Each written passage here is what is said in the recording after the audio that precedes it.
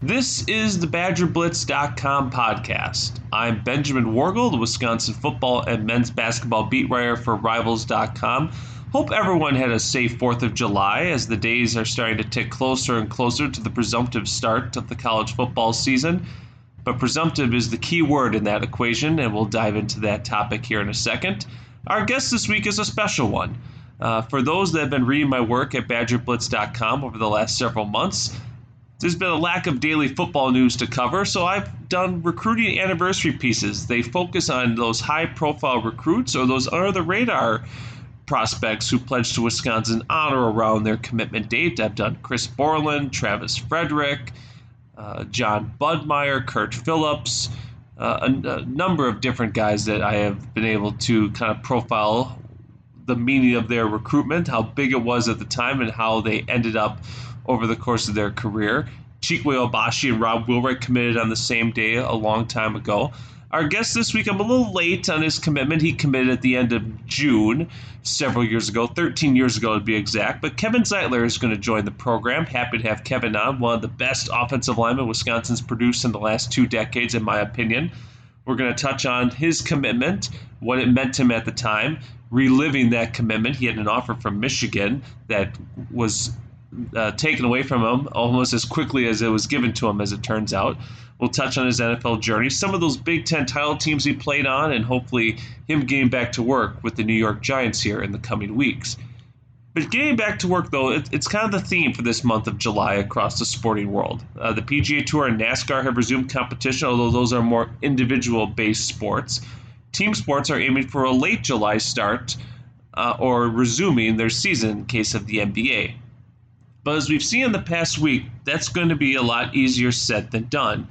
In the NBA, which is sequestering 22 teams in the infamous bubble in Orlando that we've heard so much about, to play 8 regular season games before the playoffs begin, the Milwaukee Bucks and the Sacramento Kings this past week shut down their training facilities after receiving coronavirus test results. In the MLB, which is beginning their summer camp with the aim to start here later this month, several franchises have seen delays in receiving their tests, forcing them to cancel workouts to prevent against the unknowns. There's been no update on the NFL's protocol, so we'll ask Zeitler about that in a couple of minutes, but it's almost assumed that things are going to be drastically altered than what we've seen in the past several seasons. Now, on the college front, more specifically at Wisconsin, the university has not released any updated figures since June 22nd. When they said during the school's initial on-campus screening of 117 fall student-athletes, 2 tested positive for COVID-19. Now, that's pretty good considering colleges across the country are dealing with pods of players testing positive for the virus and shutting down those summer workouts. It has been reported that Clemson has had over 30 players infected. Now, Big Ten Conference school Rutgers said classes will be mostly online this fall. While that will limit in-person attendance and restrict university housing, the school's president said there are no immediate changes to athletics. It's assumed by many that a lot of schools will follow a similar path, although the University of Wisconsin said that in-person classes will be held until around Thanksgiving, and then the final stretch of the semester will be held online, and other classes will be limited. Now, the NCAA recently approved a 6-week plan that will allow for schools to begin holding formal workouts July 13th to prepare for the season. That's next week, with camp beginning of August. Now, it's one thing to ask a paid professional athlete to quarantine for several months away from their family and friends for their season, but it feels far-fetched to me to ask unpaid college athletes to not have any social interaction for an entire semester. That formulates my opinion that college football is going to be significantly altered in some way this fall, whether it be starting late, starting extremely late, or perhaps not starting at all. Although I feel that is the doomsday scenario for many college administrators across the country. Now, while it appears to be a given that there will be little to no fans in the stands on football Saturdays, there is too much money on the line with television revenue to not play college football at some point. So what will we know and when? The when could be soon, as ESPN reported that SEC Commissioner Greg Sankey is looking at a late July deadline to make a final call. UW AD Barry Alvarez has said the same thing, that we need to make a decision sooner rather than later with the information that we have at hand. The what is more complicated. Bleacher Report, in a story this week, talked with athletic directors and individuals in the decision-making process of college football, said there are two scheduling changes that are becoming more and more likely as the days pass. The consensus currently among those people is that the 2020 non-conference schedule will be eliminated. That means the Badgers will no longer host Appalachian State in Southern Illinois, and their neutral site game, the much-hyped one against Notre Dame at Lambeau Field, will be off the schedule. There's also an option of potentially postponing the opening weekend to late September or October, a schedule that could work if non-conference games are indeed eliminated. This is to prevent the pods of hotspots in Tennessee, Texas, Florida, California, to hopefully get the virus under control. Now, moving the season to the spring seems unlikely because of the quick turnaround being a burden on the student athletes, but it has been an option that has been talked about. Whatever happens, the thought of 80,000 people packing into Camp Randall in early September for the season opener appears practically impossible. Now, as news breaks, we'll revisit this topic, but let's move on to a more joyful conversation with our VIP of the week. Our guest this week committed to the University of Wisconsin last month, June 27th, but in 2007, 13 years ago, he committed over Air Force, Army, Michigan, Minnesota, Purdue, and he turned out to be one of the best offensive linemen Wisconsin has produced in decades, I would say, and now he's a highly paid offensive lineman in the NFL, playing now for your New York Giants. Kevin Zeitler joins the podcast. Kevin, does it feel like 13 years ago that you made that big life-altering decision in your life? No, it really didn't. Actually, it shocked me when you said that aloud. Surprising how time flies. How much do you remember about your recruiting process? Because, you being an in-state kid, Wisconsin was a top priority for Bob Bostad, who was not only your position coach, but your recruiting contact. How much do you remember about it? I know that you kind of went through it to a degree, but Wisconsin, when they kind of came through, they kind of immediately went to the top for you and pretty much stayed there the whole time, right? Oh, yeah. So pretty much my recruiting was zero interest. Wisconsin now is actually getting recruited a lot more than it used to. There weren't many people playing D1 back then. It was one of my goals was to play D1. And after I had the chance, to attend one of those Nike Showcase camps, that's when offers started pouring in. So, like you mentioned, Michigan came in, Purdue, Miami, Florida came in, and a couple other schools. So, as far as Wisconsin, the craziest part was, I went to Michigan, got my offer. You think, okay, Michigan, maybe I should look at this program. Well, the next day I get a call, another kid committed, and it's well, we can't take you. So literally, I hung up the phone and called Wisconsin, said, I am committing, because I'm not about to lose my spot at another school that, I was considering strictly because of another kid committing. So I locked in right away after that. I think it turned out okay for you. And you mentioned it, too, that, look, nowadays, Michigan State has made a huge emphasis in recruiting in state. You see in-state kids get offers from SEC schools. LSU, Alabama have made offers to kids in state. It's crazy with how recruiting has changed. Why do you think that is? Is it because the level of high school talent in Wisconsin has increased, or is it a large part because of people like you, the in-state guys, staying in-state, playing at Wisconsin, and then obviously the success the Badgers have had over the last 30 years is, comparable to some of the top teams in the country with their sustained success? I think the biggest thing, I think, kind of like you said, Wisconsin's had so much success, for the time I was there recently, all these, Big Ten championship, or the Big Ten championship game appearances, the big bowl game wins, these developmental walk-on talents that are suddenly, being great players in the NFL. So obviously there's something clicking, so I think other states are recognizing, okay, they've got players up there that just might, need some development, and, they can be a critical part. And on top of that, I think, Wisconsin, just in general as a state, is taking football more seriously. You look at some of the programs and whatnot, what they're able to do and how they're performing, I think it's all just kind of coming together. your recruiting class in 2008, I looked it up, had 24 kids committed, and there's a number of kids that maybe didn't do as much at the college level, but you had a lot of guys that have had pretty good careers. Antonio Finellis, Brad Nortman punting in the NFL.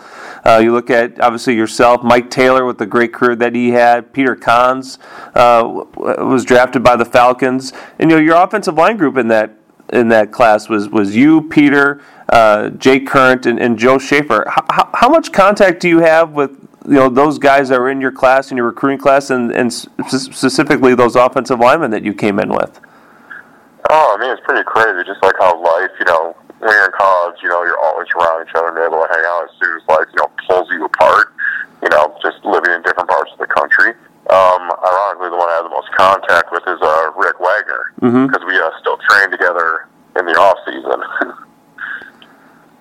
Yeah, Rick now playing with the Packers, which I think a lot of people are kind of excited about, just because traditionally Green Bay doesn't bring in many former Badgers or draft many former Badgers. Jared Aberdeen's being like the only one, and Vince Beagle too over the last couple of years. But you played in 3 games in 2008, and then you pretty much took off at Wisconsin. You played 13 games in 2009. You played all 13 games in 10, all 14 games in 11.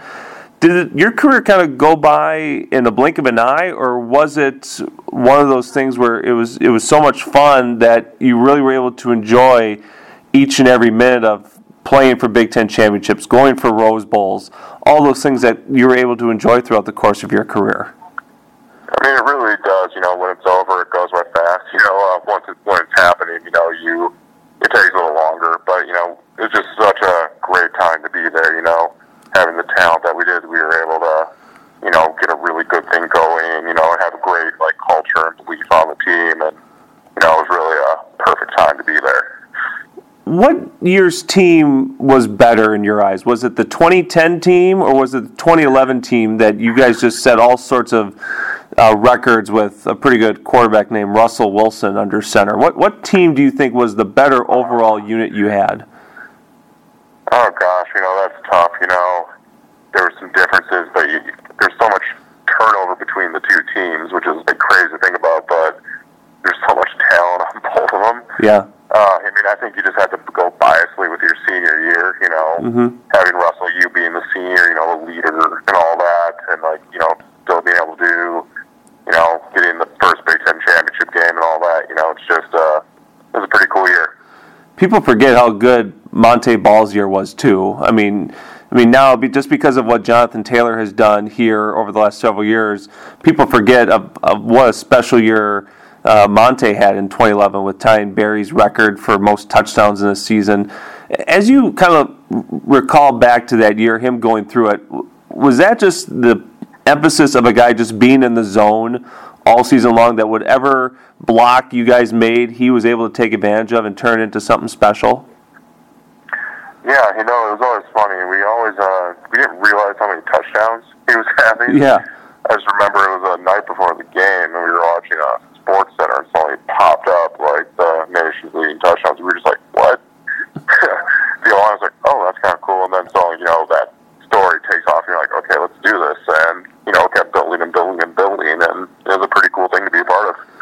Yeah, your line that year was insane. I mean, you had Rick and Ryan Groy, who got opportunities in the NFL on one side of you. Travis Frederick, who just retired and was one of the top centers in the game for a number of years. And Josh Oglesby, who battled so many knee injuries over the course of his tenure, probably had one of his best seasons that year too. I mean, that was a really solid line. And even the 2010 line was really good too with Moffitt and Karimi. You got to play next to some really impressive guys who were able to make it to the league. How, I guess, important was that for you to have that type of talent around you to make yourself better, and how much of a kind of a bar did those guys set that you tried to clear yourself with just what they were able to obtain?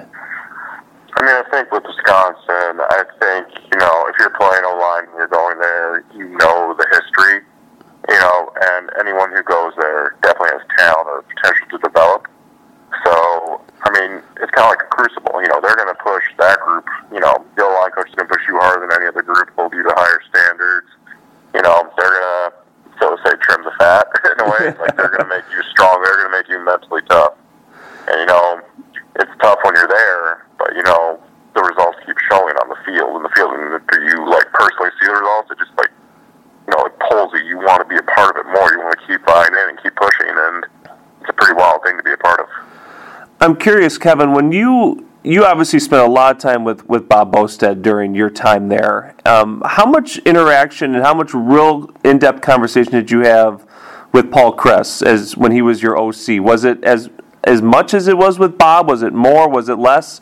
How much interaction did you guys have outside of maybe the game planning aspect of what you were going to do that week with Paul? I mean, as far as Paul, I always thought a really cool thing with him was, you always had Monday film watching requirements. Monday was your off day, but you wanted to get in there, watch the film, start, get a general idea of the defense before they install it the next day. So I'd always come in and do that at night, but then I'd always go into Paul's office, and we'd always have a little chat, every week, just see how everything was doing, his thoughts on things, how we were doing off the field. So, that's always something I've always, enjoyed. So, we always have our little chat, and then, it's always good seeing him when I come back and visit Wisconsin, when I visit him in Bostad. A lot of people, Kevin, were surprised. I shouldn't say surprised, but a lot of people were maybe concerned when Paul was named the head coach, not because of what he can do on the field with his X's and O's, but kind of in the recruiting front, because Paul was never really known as much of a recruiter. But people are surprised because now Wisconsin is turning out these top 30 classes, and Wisconsin's got the number 13 class in the country right now in terms of star rankings. And I know that star rankings are subjective, but a lot of people say it's the family atmosphere that Paul has created as the reason why Wisconsin is kind of alluring these type of guys. And it seems like Paul has always had that persona with him.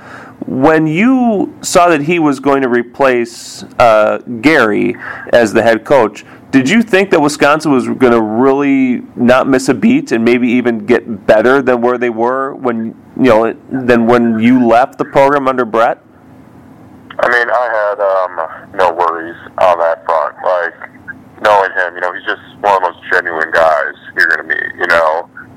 People worry about him not being flashy. It doesn't matter because he's going to, be very truthful. He's going to get the best out of you. And, I was never worried, because whatever he's given, he's going to find the best way to use it. He has a special ability to bring out the best in people. And, it's a real cool thing to play for him.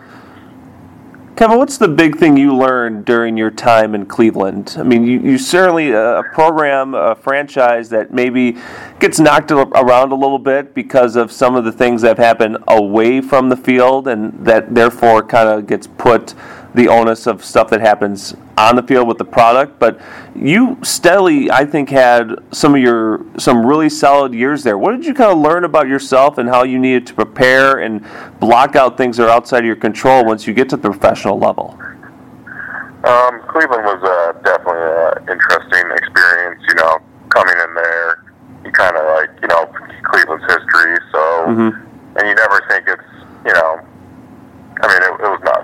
Just so many things that happened, and then you really learn, as a player, not much is in your control in terms of, what happens and whatnot. It was quite the experience, and you definitely learn a lot about yourself and football in general when you're going through something like that. What was it like getting a chance to work with Joe Thomas and just getting a chance to pick his brain? He's going to be a first ballot Hall of Famer here in a couple years. What was that like for you just to be able to kind of take what you learned from Cincinnati, who drafted you in 12, and maybe expand upon it with stuff that Joe has learned about? Because Joe is Mr. Cleveland Brown with all the stuff that he's been through and learned about, and he's probably maybe just ahead of you in terms of great Wisconsin offensive linemen in the last handful of years. What was that like for you? It was cool, I never got to play with Joe at Wisconsin, but you always heard, kind of the legends about him, how athletic he was. And, I think, seeing him, you just realize, that guy was a special talent, just, born a little different from the rest of the linemen in the world. But, he took the game, even though he had that talent, he took the game and preparation very seriously. He's a very smart guy. He had played so much football. I think more than anything, there's a new respect for him. The fact that he played 10 years in Cleveland through all that transition and all that, tough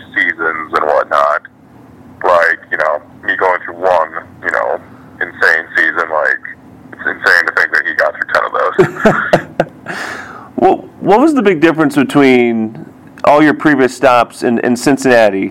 Were you just kind of just eyes wide open there, or you tried to be as big of a sponge as you possibly could to try to learn how to handle?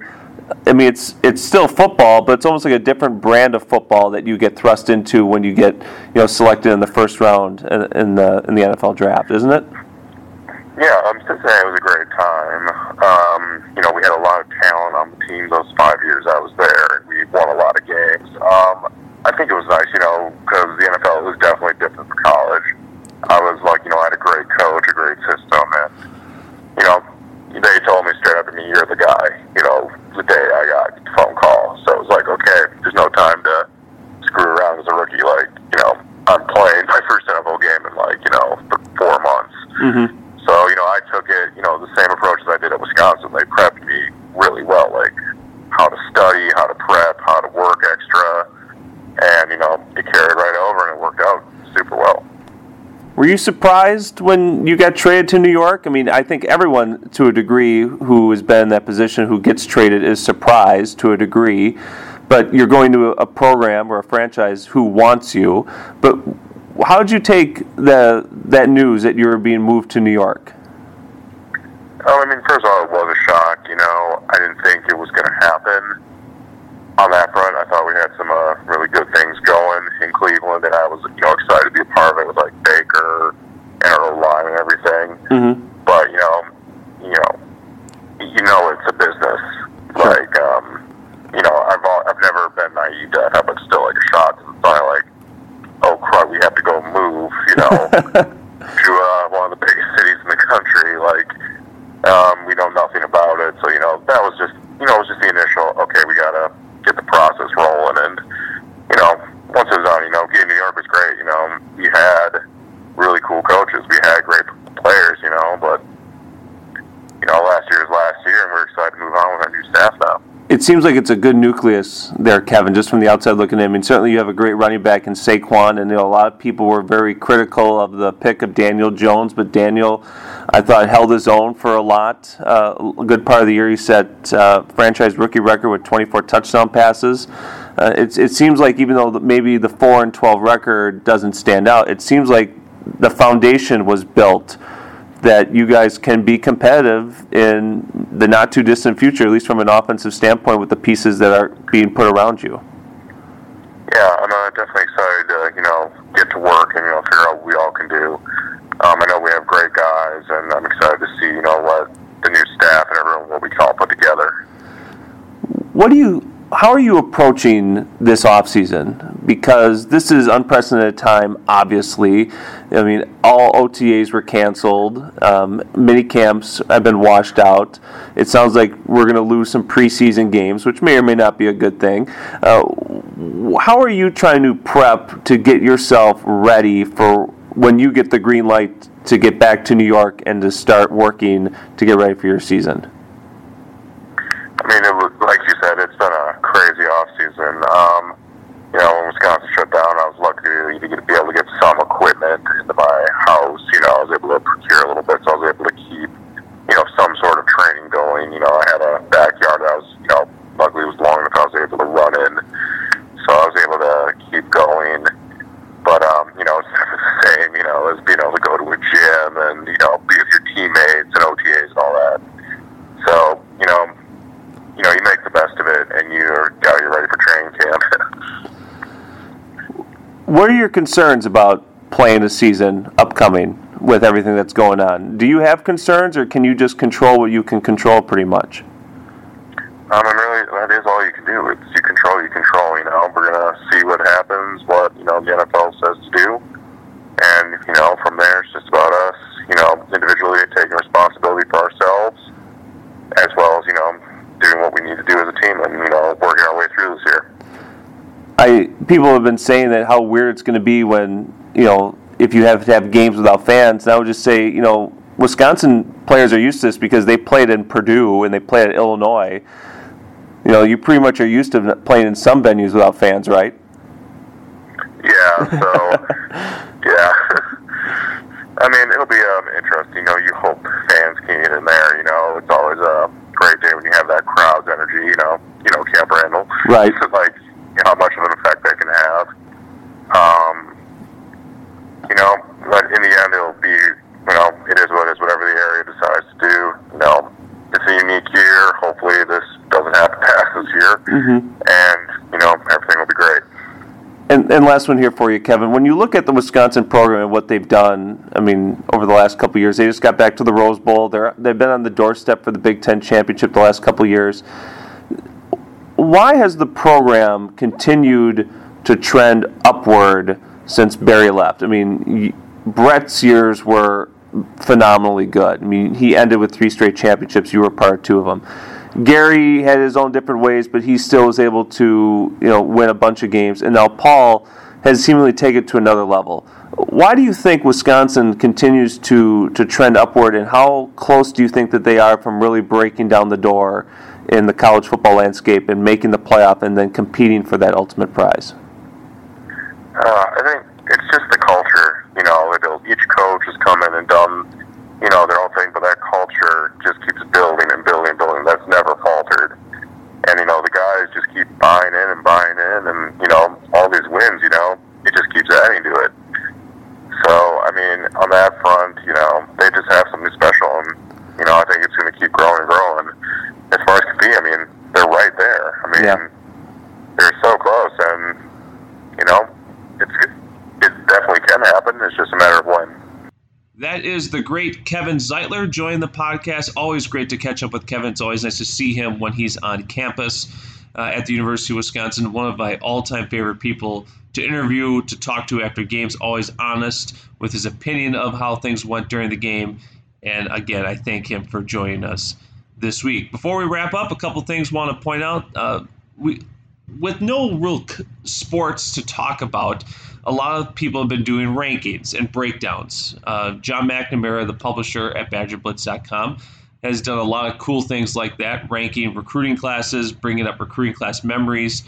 He got myself, Zach Halprin of The Zone, former beat writer John Velheis of BadgerBlitz.com, and some others to rank the last top 10 recruiting classes of a 10-year period, and that was up on the site. That was really cool to be involved in that, to kind of see where classes ranked after they had graduated. Big Ten Network did an all-decade team for both basketball and football. No surprise for basketball. Frank Kaminsky was on the first team. Ethan Happ on the second team. Football was a little more interesting. Jonathan Taylor was the first team on the first team there, but you could easily make a case for Monte Ball being on that team. You look at offensive line. Wisconsin had 12 first-team All-Americans in the 2000s. Michael Dieter was the one selected. You can make an argument for a number of other players. Defensively, J.J. Watt and Chris Borland were on that team. Chris Borland was a fantastic athlete for the University of Wisconsin, and his recruiting story was even more spectacular, how he really was not getting recruited, had no offers from anyone when he came to Wisconsin summer camp, and he was at a 3-day camp, and he stayed after each day to do special team drills, to punt, to kick field goals, one day to run routes for the quarterbacks. He's making one-handed catches, and he earns a scholarship offer, and within hours he calls his dad, tells his dad, and his dad says, commit, and he commits and becomes one of the greatest linebackers in the history of the University of Wisconsin. We'll love to have seen him play longer in the NFL, but made the choice after just 1 year that his long-term health was much more important to him, and so he retired. J.J. Watt's, his story has been told ad nauseum. But you have to just applaud guys like Jonathan Taylor. Someone pointed out, too, that if you would have told me before Jonathan Taylor got here that at the end of the decade, Wisconsin was going to have a running back on the all-decade team, and it was not going to be Monte Ball, it was not going to be Melvin Gordon, I would have thought you were crazy. But the work that Jonathan Taylor put in over 3 years at Wisconsin speaks for itself.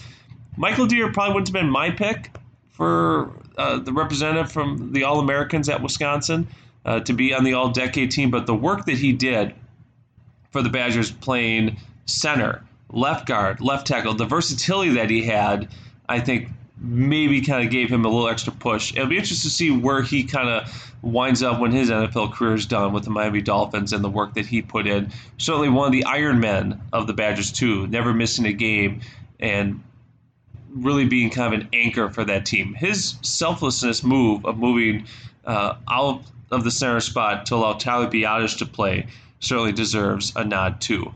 And also too, I should mention with rankings, one of the cool things that I've wanted to do for a long period of time and haven't been able to do is really take a deep dive into how the football program has changed rivalries and the perception of rivalries that they've had with other Big Ten teams since Alvarez came aboard in 1990. And so over the course of the last several days and over the course of the next several days, I've been looking at how Wisconsin's rivalry with Michigan has changed, with Michigan State, with Iowa. I've already posted those on BadgerBlitz.com. I think a lot of people really enjoy reading them. Minnesota will be coming up, Purdue, Nebraska. I've looked at everybody, and those have been fun to kind of look back at some of the turning points in these rivalries. A lot of these series that Wisconsin had involved long losing streaks in the 70s and the 80s when Wisconsin football really wasn't the brand name that it is now. And it's kind of interesting to see how Alvarez coming here and changing the culture kind of flipped the script with those narratives, made these series much more competitive, and how the time that Bielema was here, the brief time Gary Anderson was here, and what Paul has done too to kind of carry on that tradition. It's kind of impressive seeing how the script has been flipped, so to speak. I get a lot of negative comments. Why are you including Gary Anderson in this? Well, Gary, despite his quirks and despite how he was changing the way Wisconsin approached things, still had 2 pretty good years for the Badgers. Made a Big Ten championship game, won 9 games the other year too. Can't just erase those 2 years because, hey, without those 2 years, you wouldn't have a star-studded 3-4 defensive scheme that Wisconsin has utilized to the fullest in the last couple of years. So be sure to look for that over the next several weeks. May also do a dive into basketball, too. I think with the success that Bo, Ryan, and Greg Gard have had in their 20 years at Wisconsin, I think that warrants a closer inspection as well.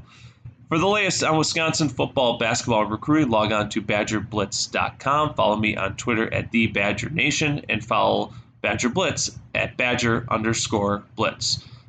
Have a really interesting guest lined up for next week. Hopefully we'll have that for you as you continue to enjoy your summer listening to the BadgerBlitz.com podcast.